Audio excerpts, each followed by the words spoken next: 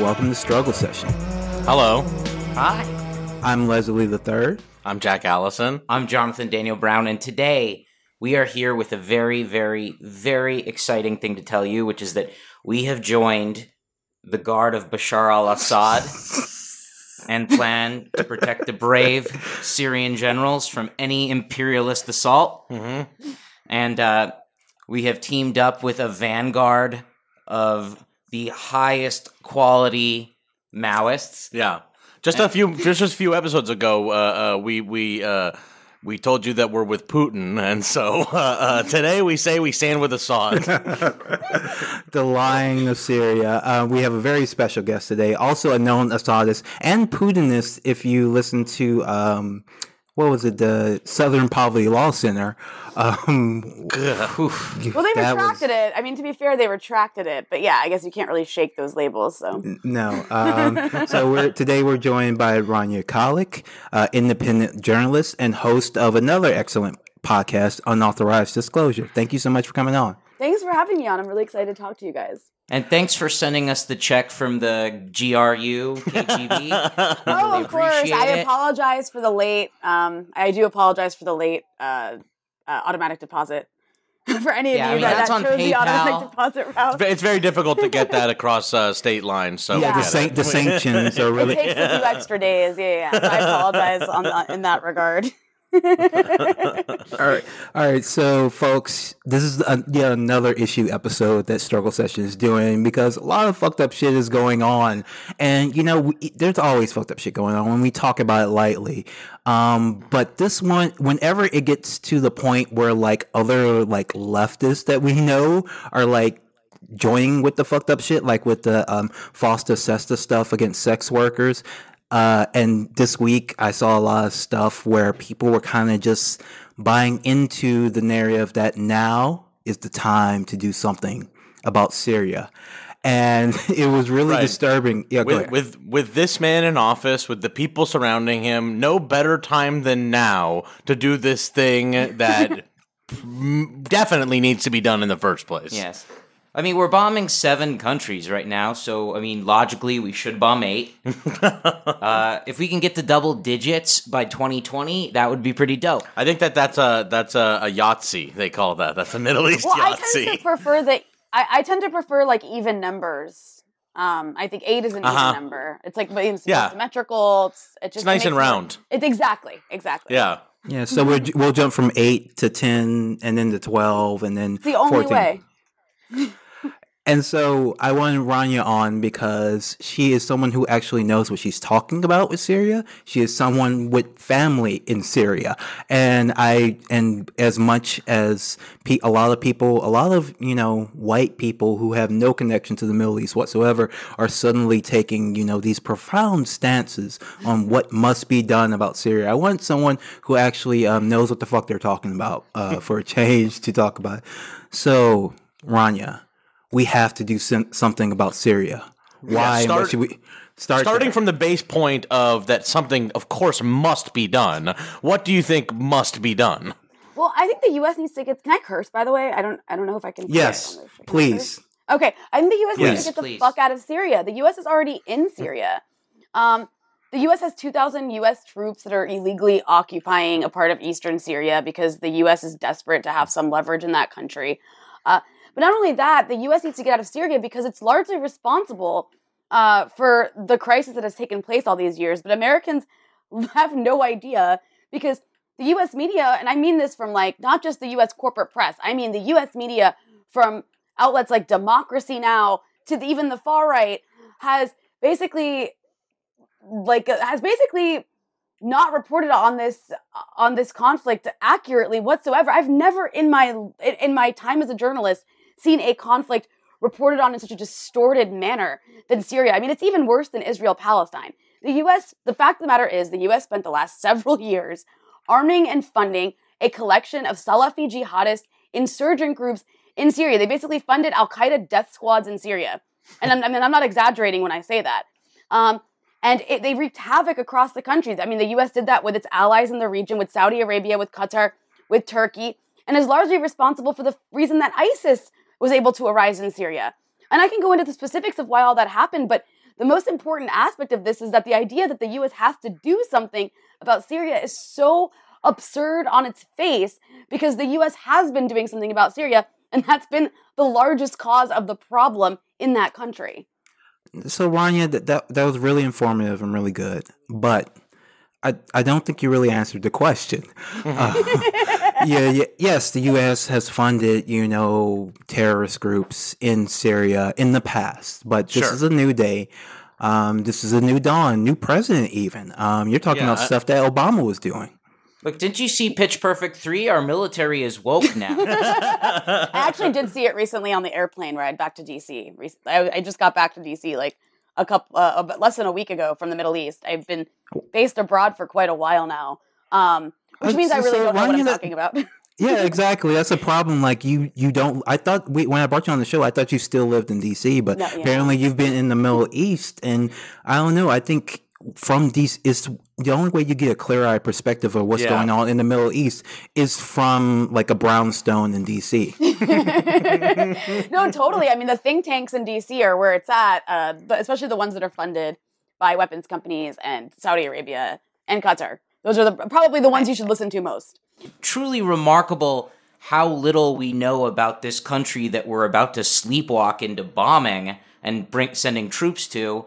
When, if we already have people stationed there and we know that Assad is bad, but that's about it. I mean, there was that Twitter account made by those adults pretending to be that 8-year-old girl. But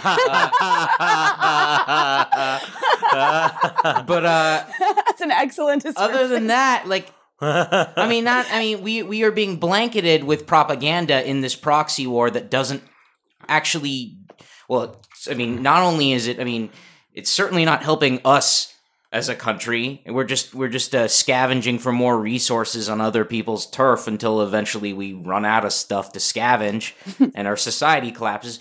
But with Syria, there are so many influences at play. There are so many countries and there are so many different groups trying to get their own slice of this civil war that there is no moral justification for any further involvement. What's so funny is that, like, with Iraq, there had to be this kind of, like, big push of, like, finding a justification for a reason why America had to be there. Now it just seems like a foregone conclusion that if it's a country in the Middle East, we are going to go to war with them, so we just might as well have it be about this or something. It's just bizarre. Not just go to war with them, but, like, I think it was, like, a month ago, the U.S. was saying like Iran needs to get out of Syria, like it's like the U.S.'s turf or something. I mean, it's unbelievable the level of arrogance. The U.S. is not a Middle Eastern country, like Iran is. It's like the Middle East is Iran's region, so it's actually normal. Like it's normal for Iran to do trade with the countries that are around it and to have some sort of involvement in the countries that are around it, right? Like that makes sense. Mm-hmm. Just like the U.S. and Canada have like a relationship because they're neighbors. Whereas, like, the U.S. isn't even in that. Like, get out of it. It's just the level of arrogance where, like, the Middle East just belongs to the U.S. The U.S. deserves to have influence in the Middle East is so... I mean, it makes you laugh, but it's, like, it's really the way people think, especially in D.C. They really do believe, like, it's like the U.S. is right to do whatever it wants in that region. So here's the thing, like I when I lived in Japan, I didn't really notice this in America, but when I was living in Japan in a country that is as warmongering as it is, as many fascists there are there, they're not allowed to wage war in other countries. So and I was kind of like not paying as much attention to U.S. news, and so when you're not inundated with it, you just look back, every couple of weeks, every month, and like 1 month it would be like, okay, now it's time to do something about North Korea. Look back another month. Now it's time to do something about Iran. Look back another month. Now it's time to do something about Syria, and like. America is one of the few countries where, like, the number one question on our foreign policy agenda is always, who do we bomb next? Right. Even in this cycle, like you just mentioned Iran, I think it was probably like 2-3 months ago where we were talking about bombing Iran, right? Yeah. It was like a month ago where we were talking about bombing North Korea. And now we've circled back to Syria. And so I guess my question for you again is, what should we do about Syria? We must do something. We must do something. It's the fighting season, which is one of Trump the worst must do something. phrases ever. Yeah, Trump. Trump is the man that's uniquely qualified finally to do something. Well, what's also crazy about Syria too is like, okay, aside from what people think about the Syrian government or whatever, no one seems to really care how dangerous it is for the U.S. and Russia to maybe go to war in Syria. Like, that's like an actual, I mean, I don't think it's going to happen. I hope it doesn't happen. Right. But even if the U.S. doesn't want a war with Russia, even if that's not even the purpose, the idea of the U.S. going in and like intensely bombing the Syrian government risks an actual hot war with Russia. People are just dismissing that like it's like no big deal for two nuclear powers to go to war with each other, even if by accident. I don't think they understand the gravity of any of this. And moreover, I mean, I like in the one thing about living abroad that's cool, and you probably remember this from being in Japan, like you just said, is you don't really pay as much attention to U.S. domestic news. And so I'm not like constantly watching CNN or MSNBC. And now that just for the few days I've been back in DC, like, it's like CNN, they're trying to force it down your throat. It plays like everywhere. Airports. And the elevator to this one hotel I was in had CNN playing in the elevator. I was like, why? This doesn't even make sense. But they really want to force it down your throat.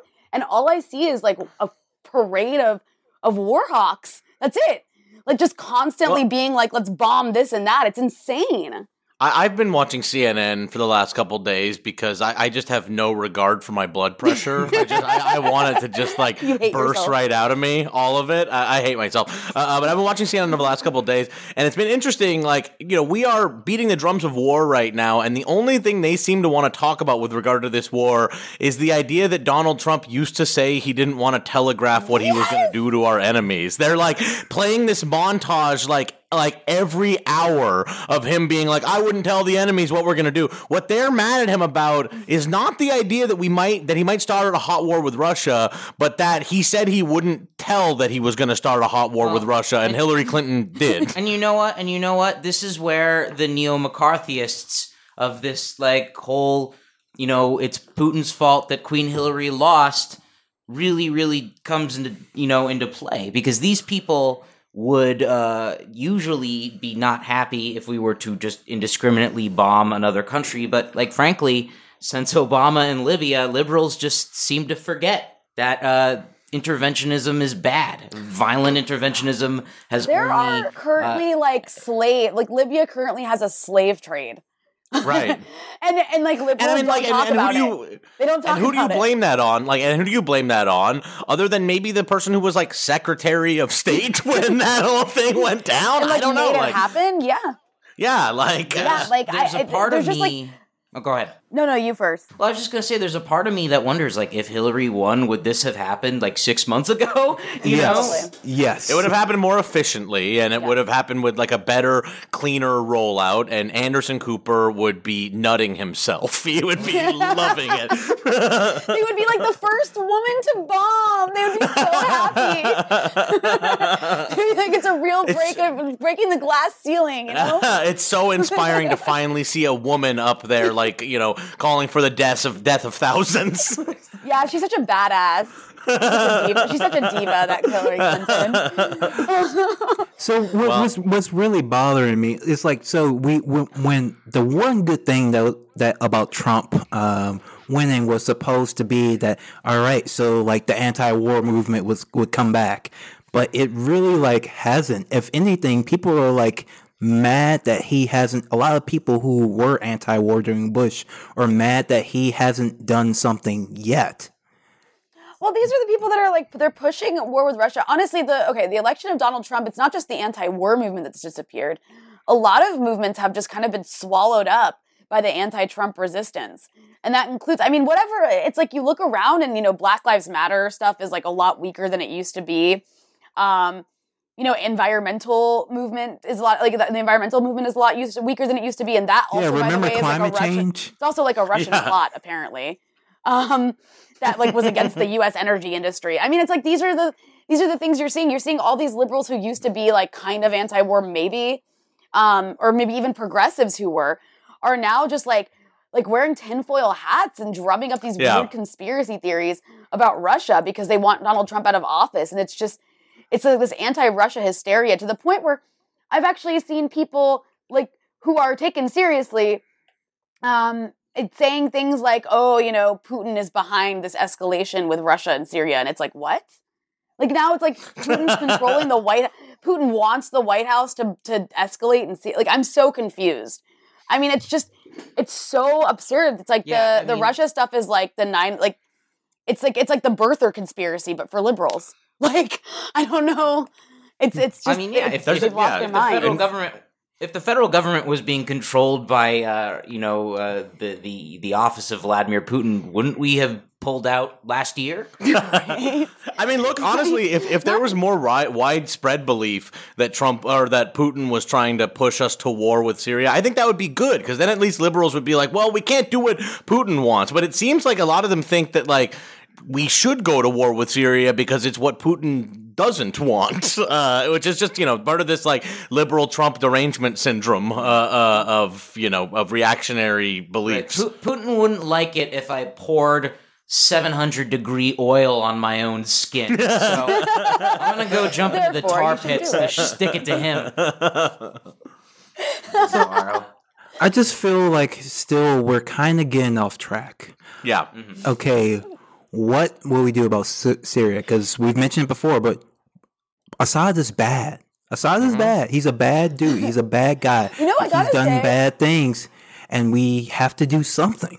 I gotta say, one thing about the whole Syria issue that's really pissing me off, especially as of late, is there is this. I'm really glad you're having me on, and you're like someone who knows what she's talking about. She's from the region, but there are also other Arabs from the region in the United States who are just like right-wing assholes. And these are the kinds of Arabs that are just like that. It was the same with Iraq. You have these sort of like Iraqi exiles, the Ahmed Shalabis, if you will, who were given airtime in the U.S. to be like, please overthrow my regime that in a country I don't live in anymore. And now you have a similar thing going on in the U.S. right now, where the Arabs that do get a platform are typically really right wing and kind of like hardcore religious zealots, almost always men. And these are the authentic Arab voices. They don't live in Syria anymore. They're actually like, it's kind of similar to like a lot of Latin American elites who live in the US and want to overthrow the regimes in Latin America, where they're like Syrian exiles who left like years ago because they had like their land taken away from the Ba'ath Party way back in the day, and they want their shit back. They're like elites. And these are the people who, I mean, they're like the Cubans in Miami who like hate Castro. These are like the Syrians in the US who are given the airtime and who are taken seriously as authentic voices from the region. And like people in the region hate them so much. They hate them. I mean, it's, and this isn't understood by, I feel like, leftists in the US, because like leftists, not all leftists, but a certain segment of them like want to defer to, the people from the region, but they're deferring to assholes, like right-wing asshole elites. That's who they're deferring to. Hold on a second. Are you saying that the people of Iraq did not want to be led by Ahmed Chalabi? Like he wasn't one of the most heroic figures in the country before he came over here? No, they were like dying for it. They were dying for it. They were like, this guy hasn't been in the country in like a really long time. He has so much popular support. No one knows who he is. I mean, there was. But like there was with Syria, though. Oh, go ahead. No, I was just going to say there was a really remarkable moment over the last couple of weeks where it almost felt like a lot of the LA liberals I knew were developing a bit of a sense of self-awareness when Mohammed bin Salman was touring around the city and everyone was bending over backwards to placate him. I mean, even Israelis I knew were going like, oh shit, like what did we get ourselves into? This is a real mess Hollywood's gotten itself into this time. Like, I don't, with Saudi Arabia now using the U.S. as its attack dog against Iran, and the Republicans happy to do that because anything they can do to stick to, whatever shambles of Obama's legacy are left.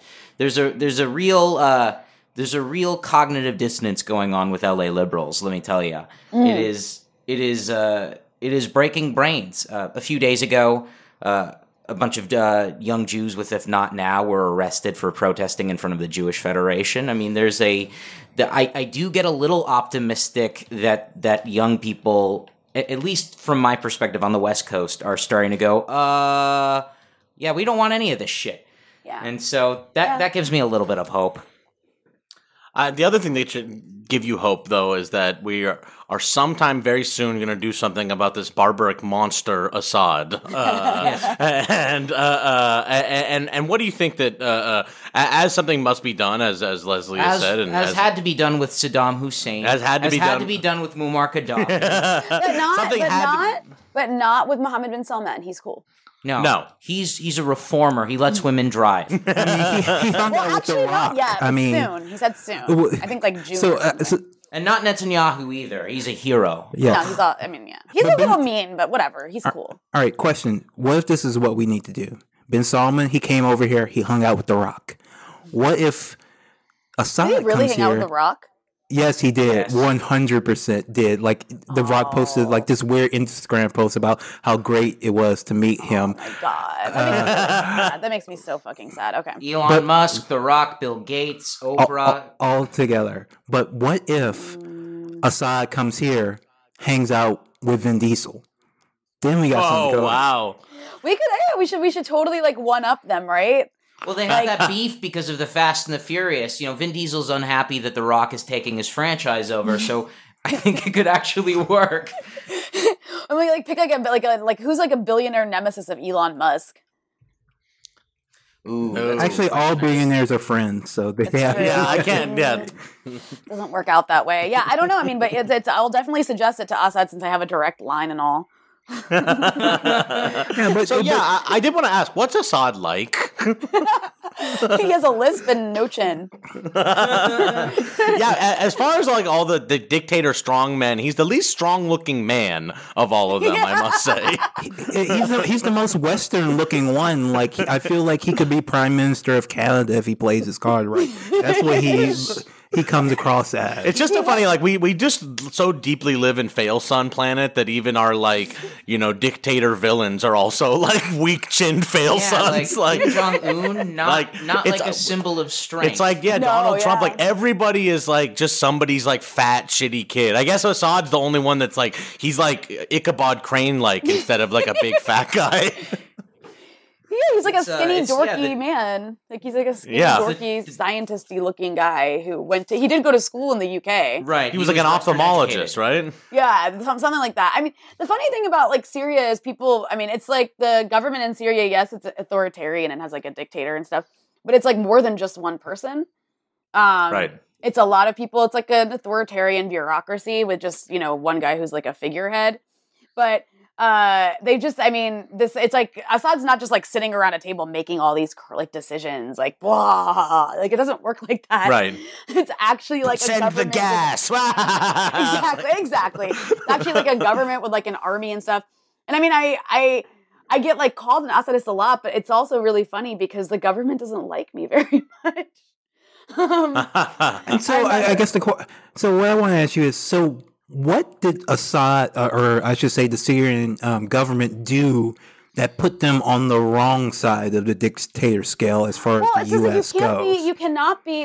So the Syrian government has at times participated with the U.S. Like during the Lebanese Civil War, Hafez al-Assad, Bashar's father, basically like went into Lebanon, in agreement with the U.S. to go defeat the PLO. Like they've done some really fucked up stuff, and on the side of the U.S., but Syria has also maintained its independence for the most part, and it kind of plays both sides. And so Syria has also participated against, like with forces the U.S. hates.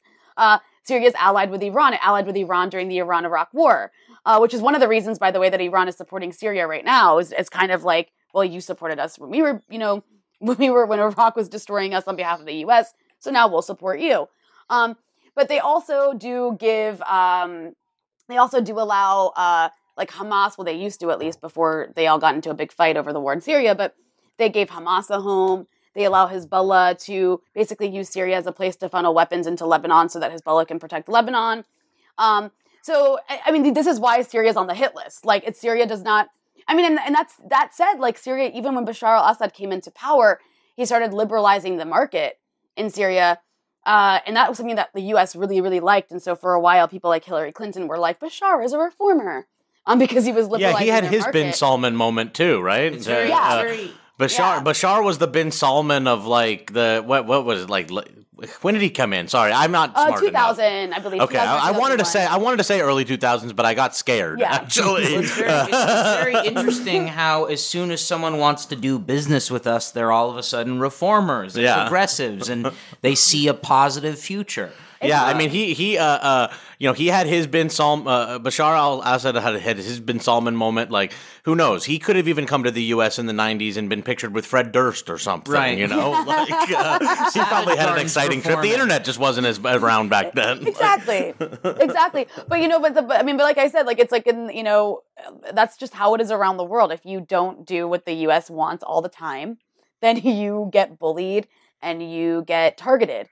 And that is why Syria has been targeted. Also, like, there's this, it's a part of this neoconservative and like neoliberal agenda, I guess, there's, the list of governments they want to get rid of. And Syria was kind of always on that list because they didn't always play ball. Same with Libya and Gaddafi. Gaddafi kind of went back and forth. Especially like in the 90s. And then in the 2000s, he went back and forth. And sometimes, he was praised. And other times he stayed in like a tent in New York. Enemy. Oh yeah, whose house did he stay with in New York? Gaddafi, he stayed in like a tent in someone's backyard or something. Yeah, that's right. I don't remember whose backyard, but yeah, that's right. I forgot about that. It was like a singer or something. I'm like looking it up because it is weird. It was on Donald Trump's estate. Holy shit! No, you're fucking kidding. Yeah. Muammar Gaddafi's tent finds home on Donald Trump's estate, September 2009. My God. How has that not been like? I can't believe I didn't remember that. Run with that before. Yeah, I mean, because they don't have a long enough memory for 2009. Less than 10 years ago. That's really funny. Also, Gaddafi was killed 2 years later. How interesting. I don't know. It was really weird. No one really knows what happened, but Hillary Clinton was really happy. Yeah. We know some things that happened. I saw a video. So there was maybe a video. There was Jesus. Yeah, horrific. Just horrific. It is interesting that list of places we need to take care of is really centralized around one region of the world lately that you were talking about. This bipartisan list of countries we need to take care of. It does seem to be like hyper focused on one area of the world. Yeah, it's weird, right? It is strange. I gotta say though, the most fascinating thing about Syria is that the U.S. didn't get its way. The U.S. got its way in Iraq and it got its way in Libya because those countries didn't have good allies. But because with Syria, because the Russians, especially after Libya, the Russians were like, fuck this. We're not allowing this to happen to another country in this region. You're like destabilizing this area of the world and it's impacting Europe. It's impacting us. And so they stuck by Syria. And that is like because of Russia and Iran. That is literally the only reason that Syria is still standing. Also, I mean, obviously the Syrian government has, played a good game in its own right. But I mean, they could not have done it without their allies. And the U.S. basically failed in Syria. I mean, I wouldn't say Syria won, but the U.S. totally failed. And that's really hard for America. We armed a bunch of religious extremists who couldn't put together any sort of cohesive fighting force or agenda. And that's what we do over and over and over again. It worked one time with Saudi Arabia, but then it hasn't worked ever since. I don't even know to say Saudi Arabia. Factions. Saudi Arabia is like ISIS, but just like with a lot of oil. Rania, since you're an expert on this, and I'm not speaking for Jack and I, we're morons. What are the factions right now that are even taking on Assad at this point? Who are we even backing in this proxy? Well, the U.S. is actually under Trump largely because of Mike Pompeo really wanted to end the covert weapons program to the Syrian rebels, as we like to call them, because he's like a Christian fundamentalist and hates Muslims. Which is always funny to me how like all of this is so ass backwards. But basically the U.S. is no longer funneling weapons or arms to these groups. And that is why these groups are like being defeated. And the same with Saudi Arabia. Saudi Arabia is not really supporting them anymore either. Qatar has stopped supporting them. So that's the reason, like, otherwise the war would still be ongoing. That's why the Syrian government has taken back so many areas, because these groups no longer have outside backers anymore. But essentially the last group that just was defeated in Douma, which is a city in eastern Ghouta, is a group called Jaish al-Islam. And they are basically a Salafi jihadist group that wants to ethnically cleanse Syria of its religious minorities and wants to impose an Islamic State, not that different from the Islamic State. And, It's in Islamic State, not the Islamic State. Right, yeah. yeah, they but they really are not. Like, there was a few years ago when they proudly on video paraded caged Alawite women and children in the street and said they were using them as human shields.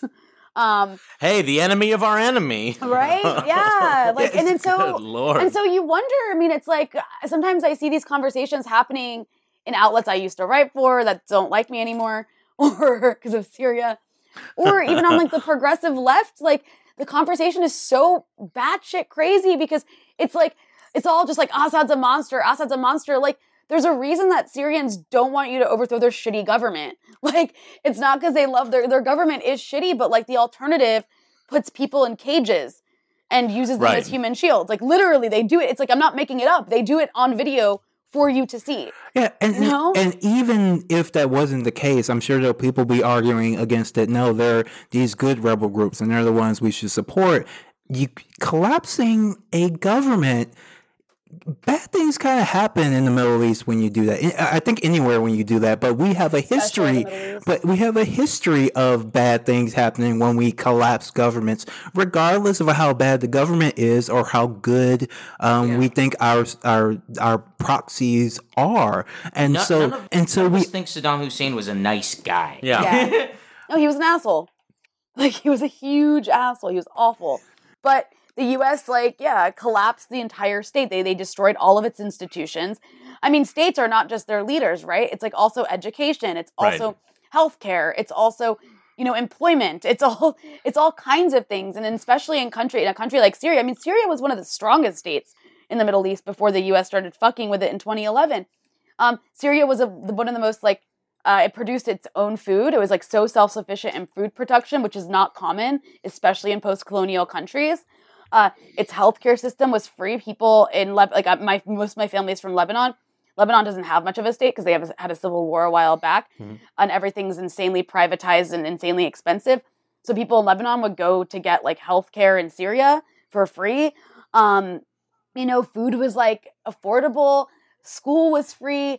And now, in Syria had you could drink water from the tap, like they had clean water. Now people rely on bottled water in Syria. It's like little things like that are what happen. And people can't afford water. Like, it's like they have to pay to have water tanks at their houses because there's no longer like a free water flow because it's been poisoned from the war. So, I mean, all of these little things that you don't really think about are what go into like a state existing. And I mean, there's a lot of anarchists who love the idea of collapsing the state. But it is not pretty what happens. What ends up happening is crazy people with weapons end up taking over. And they end up, people end up looking to them for safety as well. People start to kind of look inward and move towards their most primordial identity groups, for safety. And then gangs sprout up and life fucking sucks. It's like what happened in Iraq after we collapsed that state. What's the gold standard? What is the state that where did we succeed at doing this? You know what I mean? Yeah. We want to do this over and over and over again, but where's the success story? What can we point to? Yeah, there is not one. Leslie, I interrupted you earlier. I apologize. What was that you were saying? Oh, no, I was just saying exactly that. We keep trying to do this, but it never has worked out. We have no example of it working out. And the conversation always circles back to, but Assad is bad. But this bad thing happened. But we have to do something. We have to do Saddam something. Hussein is bad. But Muammar Gaddafi is bad. You know what? But Kim Trump Jong-un is bad. But you know what's funny is but Trump is bad. But if there was gangs of the fucking KKK and white supremacists, which are the people that have weapons in America, if there was anarchy in America, that's who would take over. It's not all of it, but a lot of parts of America would be taken over by insane white supremacists with weapons. It'll be Far Cry 5. At least in Montana, that's exactly what would happen. But all of these liberals would be losing their shit. They would be hugging the U.S. government no matter who was in charge. I mean, that's literally what's happening. What's happening right now? They're like, we love you, FBI. Save us, Father. GoFundMe, Andrew McCabe. But yeah, it's also. I was going to say though that it's like, but Assad he does things to hurt his own citizens, which is something that the United States government never does and would never do. So there's a huge difference there. Like there's nothing that the U.S. government does to hurt its own people. With that argument, what I will say that's like so stunning to me is like people are like Assad's hurt. It's like not Assad, you guys. It's like the Syrian army is made up of Syrians. Like it's like, I mean, it is to an extent. Although obviously, like there was all these crazy insurgent groups, some of them foreigners that came into the country. It also is a civil war. Like it is Syrians fighting Syrians. It's not like Assad's just going around with like a scepter and like just like crushing people under his feet. It's like there's an army fighting an insurgency. Like that's what's happening in Syria, and it's the way they simplify it is so. It's just like so cartoonishly silly that you really. I mean, also like the idea that whatever. The idea that it's like, well, Assad like gasses people or whatever. He should be more civilized and drone strike them at their elementary schools. Yeah, no, it's like it's like well, the idea. I mean, it always struck me as strange, like this over concern. It is. It's like this concern with just like certain types of weapons over others. Like people are dying all over. It's like some Syria, type of death is acceptable. Like. Well, actually, you can kill way more people with conventional weapons than chemical weapons. Like I mean, and that doesn't even get into the idea of like, okay, like there also hasn't been an investigation yet to like determine if this happened or who did it. Like aside from all of that, it's like why are American weapons so much superior to chemical weapons? Right. I mean, weapons all they all kill people. Because they just don't show the photos on CNN. Basically, that's the actual answer to that question. Like, that is true. Raina, I want to change the subject slightly. I didn't realize this, but just doing a little bit of homework last night, and I've been reading you for quite a few years, actually, but I didn't realize how much you have been punished in the world of left journalism for actually being an advocate for not going to another war. I'm looking and I'm seeing that you were uninvited by Students for Justice in Palestine at at a college in North Carolina. Yeah. Like I'm really shocked to see that a pretty common anti-war attitude on the left is being shunned so aggressively. Yeah, now that you mention it, Jonathan, maybe we shouldn't put this episode up. Yeah, probably just end the conversation now. Hey, it's been good talking to you, but I didn't realize. I'm just looking forward to all the hot tweets we're going to get from Oz Katerji. I'm looking forward to him coming after us. No, it's there is. I have never seen such a concerted campaign. It's not just against me. It's against anyone who has like spoken out on Syria has been treated this way on the left specifically, and it's awful. It's really sad, and Syria has been something that has really torn apart the left and torn apart Palestine solidarity, which a few years ago was like at its peak. I used to be a big part of that. A lot of my work was focused on the issue of Palestine before I was, and one of the reasons I even started opening my mouth about Syria, because for a while I was like, this isn't worth it. You just get trashed. One of the reasons I did is because I was afraid Hillary Clinton was going to be elected, and I was afraid that she was going to, one of the first things she was going to do is what she promised to do, which was impose a no-fly zone in Syria, which would have been a disaster. And so I took the opportunity to go visit Syria. I have family there. I have, skin in the game. I don't know. And I was just really, really, really shocked by the backlash, especially from people in Palestine solidarity. It just shows how torn Arabs are on the issue of Syria. A lot of it has to do with sectarianism, which is a whole other story that is probably not even worth getting into. But it's really done Israel's job in so many ways, just destroying Palestine solidarity. There used to be, I remember every month there would be BDS resolutions at various college campuses. And it would be a really big deal. It would be live streamed. I don't remember when that, I don't see that happening anywhere anymore. It's not a thing. I mean, there are a lot of young Jews who are actually some of the most organized people on the issue of Israel-Palestine. But the Palestine solidarity side of it has taken a really hard hit. Yeah, I want to give a shout out to If Not Now. They're doing amazing, amazing work. It's a coalition of mostly young Jews who are protesting against the occupation, and they've really been getting their shit together over the last few months, and it's been beautiful to see. Especially, I remember last year there was the AIPAC conference last March, not this one, but last year, 2017, and there was all of the various Jewish Voice for Peace, If Not Now, all these Jewish groups were so well organized and had their shit together, and it was really, really amazing.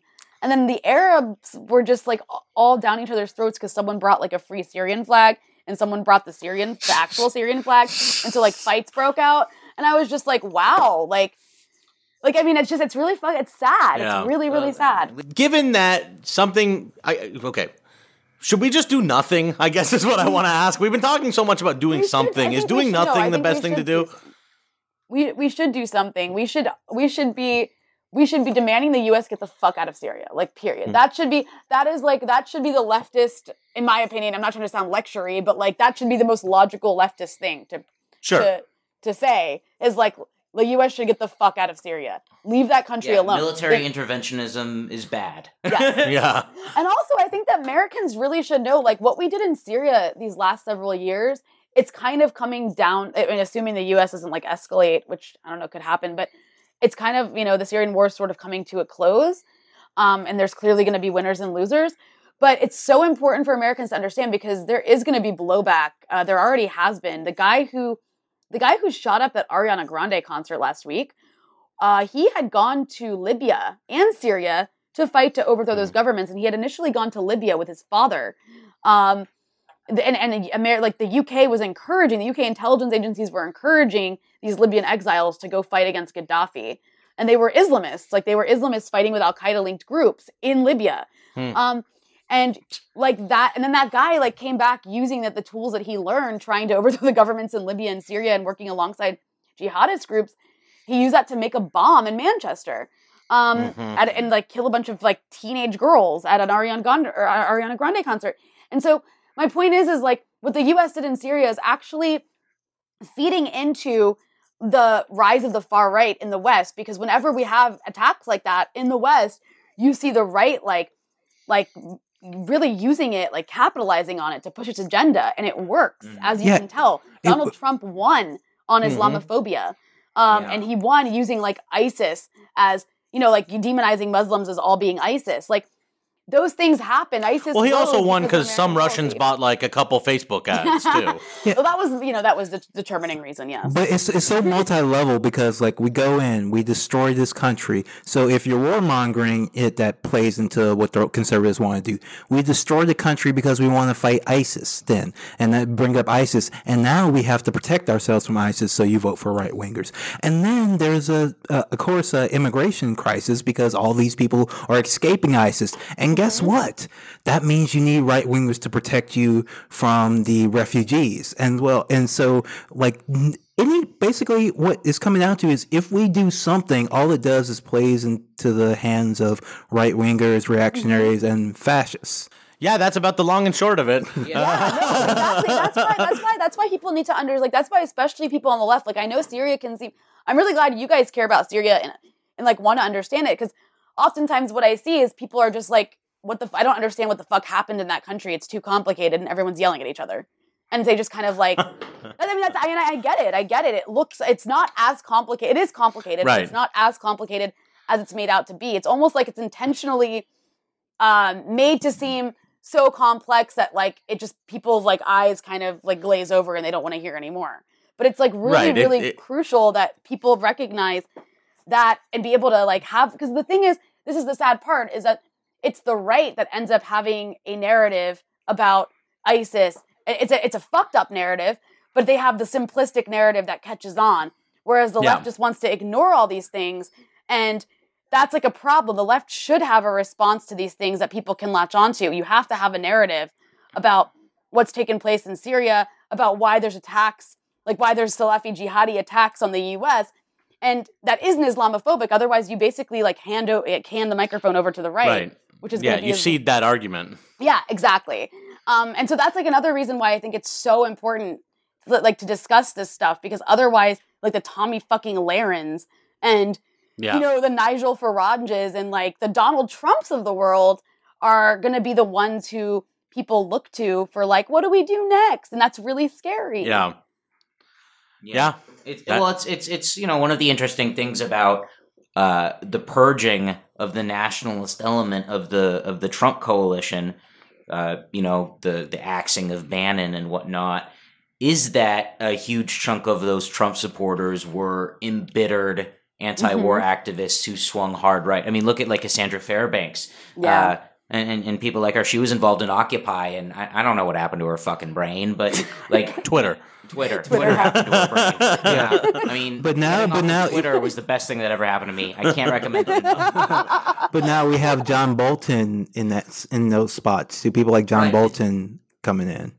It's Yeah. almost as if like it's a fucked up thing when you have the horrible white supremacists who don't want constant war, and then you have the progressive, quote unquote diverse, rich neocon and neolib elite The who just coastal don't give a elites. fuck. The Yeah. coastal, The coastal elites. I like liberal that. elites. Yeah. Yeah. They don't give Yeah. a fuck. But like, they will like get very mad if there's, I don't know, like a rape on an episode of Game of Thrones. But they don't care that their policy will lead to thousands being raped. People all getting over the really mad world. about a rape on Game of Thrones is very like 4 years ago. No, now it's now true. that That's now they true. just get mad about the president like saying uncouth words. That's true. Is the thing That's they get very- most upset about. That was very very 2015. of That's me. so funny though. That, like that, those were the like biggest I remember- issues of the day just a I few remember years ago. those were the days, man. Those were the Yeah, days. wow. I remember. I would love to get back to the days when I was annoyed at everyone for getting mad about Sansa being in trouble or whatever. Yeah. Those were really the days. Like before I went, the days before like I went to Iraq and like met Yazidis who like were fucking like raped by ICE. I mean, like Yeah, Like, that it's would be. like- Yeah, those were. The I days. didn't even do that, and I still think this world is trash. Yeah, I know, I've become so cynical. I really have, and just like seeing. I hope you guys are more positive than I am, because like sometimes I'm just like, yeah, there's no. point. Unfortunately no. Nope, not at all. Not at all. Well, there's always like Bernie 2020. I don't know. No, Yeah, his foreign policy's not that good though. But yes, I do No, have it's hope not. for But you know for what? Bernie. Like Cornel West had his ear. Cornel West had his ear. Like Yeah, that's. I mean, as much as I was not a fan of Bernie's foreign policy, like he did listen. I mean, yeah. he did like listen to his base sometimes. I mean, look, Bernie's foreign policy, was pretty similar to most people like I've met from Northern California. If that makes any like it's a left of liberal, but just not quite where it needs to be. But at the same time, like. He had Cornel West's ear. He was the only mainstream politician to talk about Palestinian human rights issues. Yeah. He was the only, one speaking on behalf of the corruption of the Democratic Party. And The only one who didn't go to APAC. the only one who didn't go to APAC. Look, I mean, Bernie Sanders, I credit The him only for one who like has basically ever pulling talked me shit out about of- Henry Kissinger. Yeah. Only That one was to ever talk amazing. shit about Henry. Yeah, good for him. He's gonna be fucking 78, but holy shit, do I want him to be? I will. Yeah. Yeah. I like if he dies 3 years into his term, I don't care. I just want him to be in that Oval Office so bad. But this pessimist Yeah. turn this pessimist turn we've taken is almost a good argument in favor of doing something in Syria because maybe it'll be the spark that ends this hell world once and for all. Have you ever considered that? That is true. I mean, people still think there's a revolution happening in Syria. Like, they'll be like, "We have to support the revolution." And I'm like, "Where? Like, what the fuck are you talking they about?" follow Bana Alabed on Twitter. Yeah, Bana. We have to Like- support Bana's like revolution towards World War III. Do you remember when she did that? When her Twitter account was like, "Save us, even if it starts World War III." Good God. That was what Bana's it just said. like, Bana's just like some dude in a K Street office, right? Like, I mean, It's the she's same a guy real, that- she's a real little girl. She's a real little girl, but she clearly wasn't running that account. And she went into her dad was like a fighter, and she was a part of like a PR campaign, and then now she like sits on President Erdogan's lap, like in Turkey, and she has Turkish citizenship. And another good dictator. Yeah. well, he is good. He's lovely. He's very democratic. Yeah, I pulled it up. Dear world, it's better to start Third World War instead of letting Russia and Assad commit Holocaust Aleppo. even if we take it at the word, I really don't think it's necessarily better. Do people not like understand what world wars are? Like, No, does they really everyone not don't. get what it is? Like, what It's it been means? a while, Like, so I guess I don't really. it has blame been a them. while. It's been long enough that it has just taken on the pallor of like a sequel or something like that. But I think people don't realize like what Also, that would like, mean. We live in a world of the last World War we had, like that happened that we called a World War. Not everyone had like nuclear weapons. They were just starting to like emerge, Right. and the U.S. dropped like the precursor to them on Japan. But like, if you had a World War now, like that's so. I mean, that's why the Cold War was so dangerous, because you had the U.S. and Russia just like playing chess with each other with nuclear weapons. And to be clear, have the a World War bombs that today. the bombs that we dropped on Hiroshima and Nagasaki were nothing compared to Yeah. what we have now. Those were Absolutely. like child's play. They killed like 80,000 people, right? Like Yes. an insane number of people. That's an insane number of people. If you had, I mean, the nuclear war is like really serious. It's really fucking dangerous. And Russia and the U.S. are the two big, like, most nuclear armed countries in the world. I actually saw somebody tweeting, someone who I don't like. I'm not going to mention their name. But I didn't like what they said. It was like everybody makes this big deal about like a World War III between the U.S. and Russia. But the U.S. and Russia, they're imperial powers. They're never going to hurt each other. They only like to hurt third world people. And I'm just like, that's the dumbest shit I've ever heard. Okay, to begin with, that's not true. They would hurt each other. And the second part of that is like, why is it appropriate to just have proxy wars where I don't know, like it's, but also like that's not like it's a real possibility. Like even if by accident, like someone could accidentally push a button. You just never, and like things like that have happened before. World War I was fought between like a bunch of like world powers and shit. You know what I mean? White people killed each other. And they had no idea that they were getting into a world war when it started. We actually know right now that this is between the U.S. and this could be a world war between U.S. and Russia. We already seen this movie twice now. Are we going to do it the third time? I don't know, but I think what we have decided that at the end of this podcast, because I know, Rania, you have to go, is that we have to do something about Syria. We have to do something. We must do something. You can't do nothing. Must do something. Thank you so much for joining us, Rania. And where can people find you and support you? Well, thank you so much for having me on. I have a website that I haven't updated, so that's not useful. You can listen to my podcast, Unauthorized Disclosure. Find me on Twitter and Facebook, where I generally post my work. And yeah, that's the best I can do. Hey, don't you have a update that Patreon? website. Do you have a And Patreon? Patreon, yeah, that's the Unauthorized Disclosure, which is my podcast, we put it on Patreon, so you can find that there. My website is just my name, RaniaKalak.com, and I am going to try and start updating it more like regularly just to put up the work I do, but yeah, you can find me there as well. But seriously, guys, I do want to thank you for taking the time to have me on, especially in a climate where it doesn't really make you any friends, so... Thank you very much. Well, thanks so much for coming on. We're excited. And it's good talking to you, and I'm excited to find out all the friends I'll lose over this. Yeah. So I just want to see who it'll be. I like your enthusiasm. All right. Well, thanks for coming on. Thanks, Ron. Thank you. Yep. Thank you.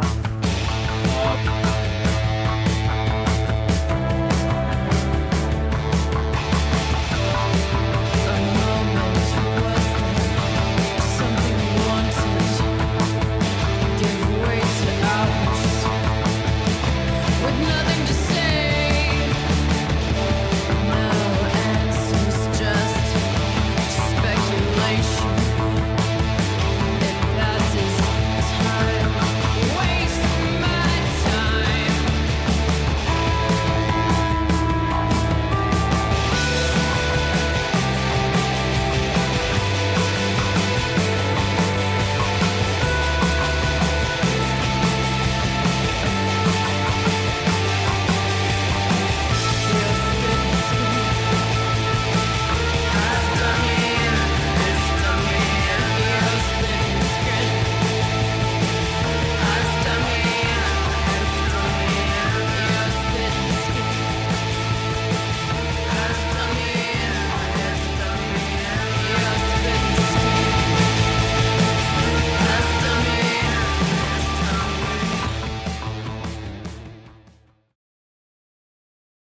Homo Vulgaris is the leading cyberpunk dystopia stoner internet occult late capitalist adjective noun Russian Bob disinfo podcast.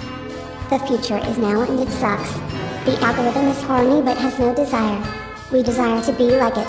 We offer ourselves up to the invisible machinery of late capitalism, hoping to make it horny for our content, our data, our entire lives and humanity. It's terrible. It's kind of sexy. Listen to Homo Vulgaris. Embrace gay space third impact luxury anime t-shirt communism. Better living through death drive irony. Homo Vulgaris. Available on iTunes, Google Play, Stitcher, SoundCloud, and wherever else fine podcasts are found. Like what you hear? Want to hear more? Check us out at patreon.com/struggle session or sesh.plus or strugglesession.substack.com for all our public episodes, commercial free, as well as hundreds of bonus episodes. Thank you to all our listeners for holding us down 5 years strong.